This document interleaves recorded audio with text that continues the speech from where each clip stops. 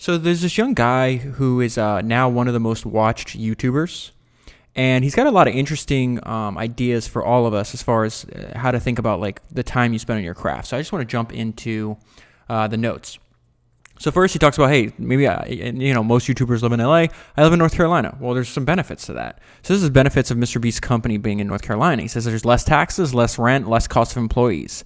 If my warehouse, where he shoots his videos, was in LA, it would be 8 times the cost. It wouldn't be feasible. In North Carolina, a 7-room office is $1,800 a month. The podcast office they are recording this podcast in is in LA, and the rent for that is $3,000 a month for 2 rooms.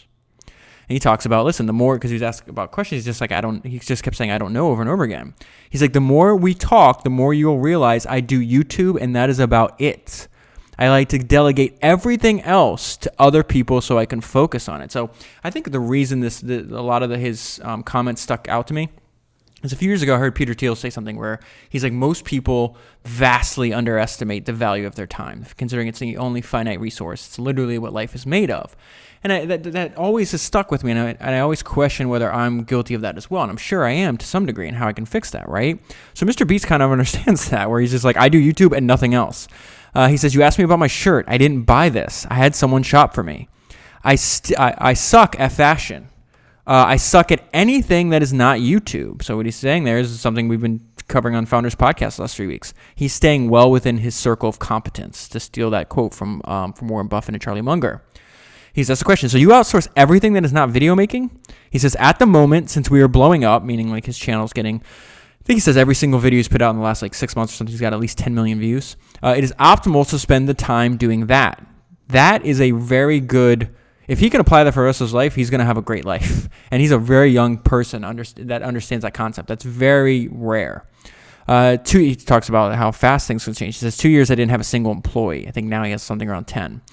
If you are a YouTuber, it is about opportunity cost. If you can pay someone a few $100s to free up time to put towards a video that is getting millions of views, that is a no-brainer. I edited my first 800 videos myself. I remember thinking that no one will ever be able to match my style. All that other crap everyone says.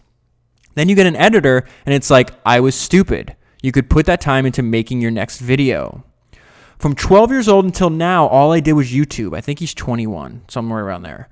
My friends make movie references I don't get. I only grew up on YouTube. This was his dream since he was a young kid. I mean, he still is, but from a really young kid. He says, I was grinding every day for years, not getting anywhere. And then a lot of people that choose to go the route of entrepreneurship are going to empathize with his next sentence. There were so many times when I went to bed wondering if I was wasting my time. So then he says, I think most people have more time. They just convince themselves they don't. Anyone listening to this probably spends an hour plus a day on Instagram and Twitter. If you cut that out, your life would be no worse and you'd have a free hour to do whatever you want.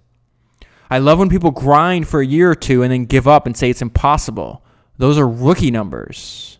So he did it for 6 or 7 years, I think. Let's say 5 to 6 years before he got any traction at all. That's very rare as well. And then finally, he just talks about, like, people have these theories in the industry. What can I do? How can I, benefit? How can I get the YouTube algorithm to work in my advantage? And he's like, you're just complicating this. So, he just looks at it very straightforward and from, like, a rare common sense angle. He says, people overcomplicate the YouTube algorithm.